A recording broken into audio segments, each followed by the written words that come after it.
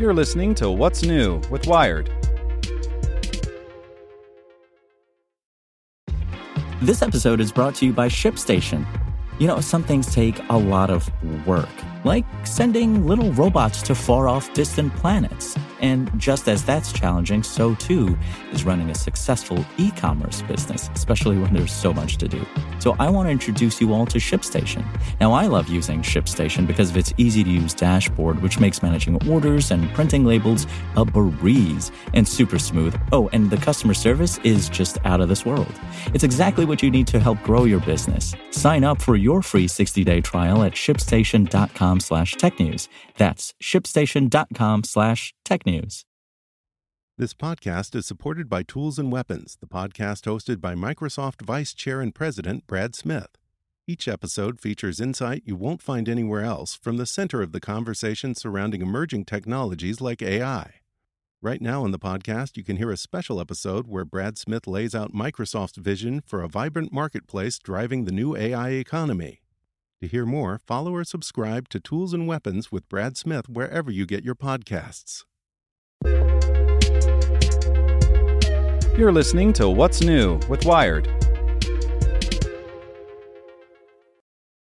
It's Thursday, May 26th. I'm Zeke Robison.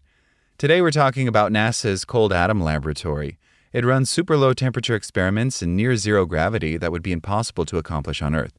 Scientists took advantage, and now we've got some tiny bubbles of extremely cold gas atoms putting us on the edge of quantum physics territory.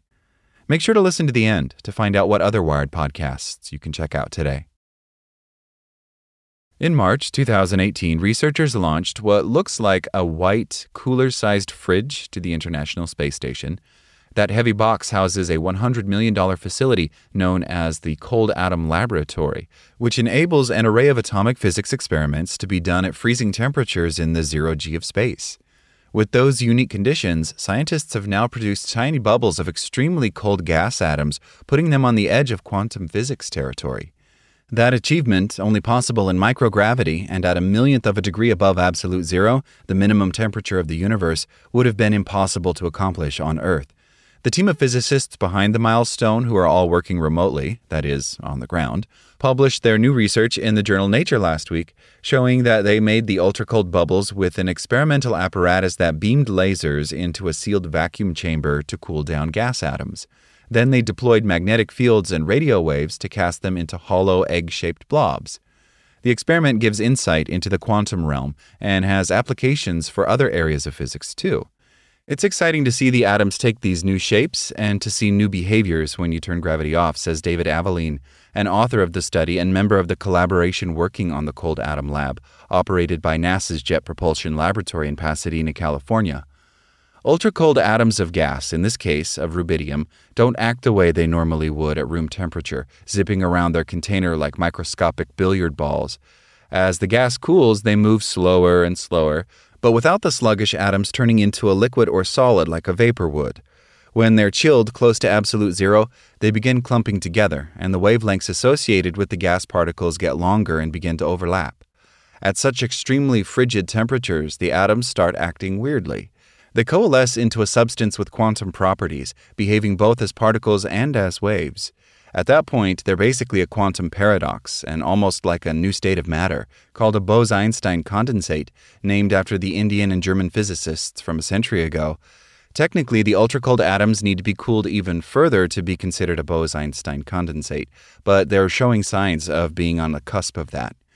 In any case, while quantum phenomena usually need powerful microscopes to be observed, these bubbles can be inflated to a size much bigger than the width of a human hair. We're taking neat physics effects that normally happen at the scale of atoms, and we're making them happen in objects that are up to a millimeter in size, trying to make quantum mechanics and strange physics behavior visible to the naked eye, says Nathan Lundblad, an atomic physicist at Bates College in Maine and lead author of the study. This research could have applications beyond the world of quantum physics. One reason NASA's interested is because such work on ultracold atoms could eventually aid the development of more precise gyroscopes and accelerometers, Aveline says.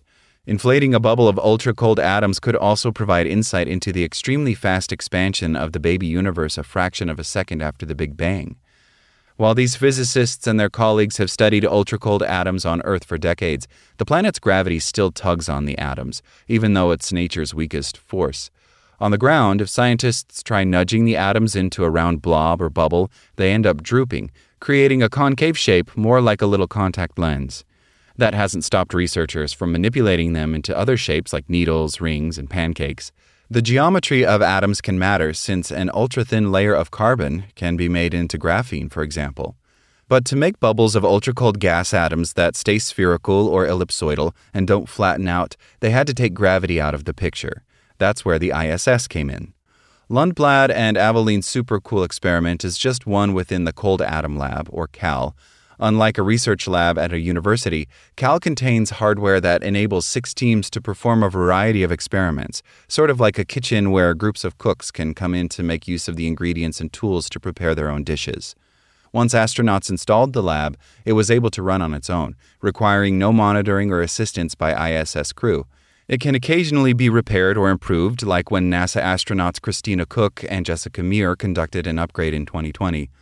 Unlike atomic physics research on Earth, teams of scientists like Lundblad and Avelines have to propose and conduct their experiments from afar. It's like the Hubble telescope, but for atomic physicists, Lundblad says. The researchers operate CAL remotely from JPL, sending commands and receiving data, which they then distribute to the scientists who develop the experiments. They generally run them when astronauts are sleeping, partly because CAL sits near the exercise bike on the ISS, which could ever so slightly shake the apparatus. In 2018, a group of German scientists launched a similar experiment on a rocket that briefly went into space, but this is the first time anyone has attempted it in orbit. Researchers have also attempted to simulate microgravity with a vacuum chamber in a 400-foot drop tower at the University of Bremen in North Germany. But that near weightlessness lasts just a few seconds, and scientists can only run a few short-lived experiments per day, as opposed to CAL, which can run some experiments multiple times a minute. It's great to see a low-cost, serious science experiment happening.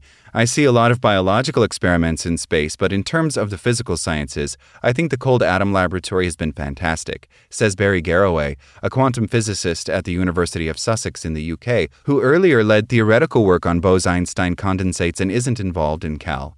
The lab isn't exactly cheap, but it's inexpensive compared to multi-billion-dollar particle accelerators, for example. For me, this has reinvigorated my interest in space, Garraway says. For the experiment, my interest is now about how to improve it, make it more symmetric, smooth out some of the wrinkles, and help them on the journey. Make sure to check out our other Wired podcasts. Today in Wired Business, the feds are warning employers against discriminatory hiring algorithms. Checking in on Wired Science, carbon-rich peat is disappearing, but researchers think more may be growing. And on Wired Security, we look at how the surveillance state is primed for criminalized abortion. Listen to these stories and more at wired.com/podcasts. Thanks for listening to Wired. Check back in tomorrow to hear more stories from wired.com. Want to learn how you can make smarter decisions with your money? Well, I've got the podcast for you. I'm Sean Piles, and I host NerdWallet's Smart Money Podcast. Our show features our team of nerds, personal finance experts in credit cards, banking, investing, and more. And they'll help you make the most of your money while cutting through the clutter and misinformation in today's world of personal finance. You'll get clarity on strategies to help you build your wealth, invest wisely, shop for financial products, and plan for major life events. Listen to NerdWallet's Smart Money Podcast wherever you get your podcasts.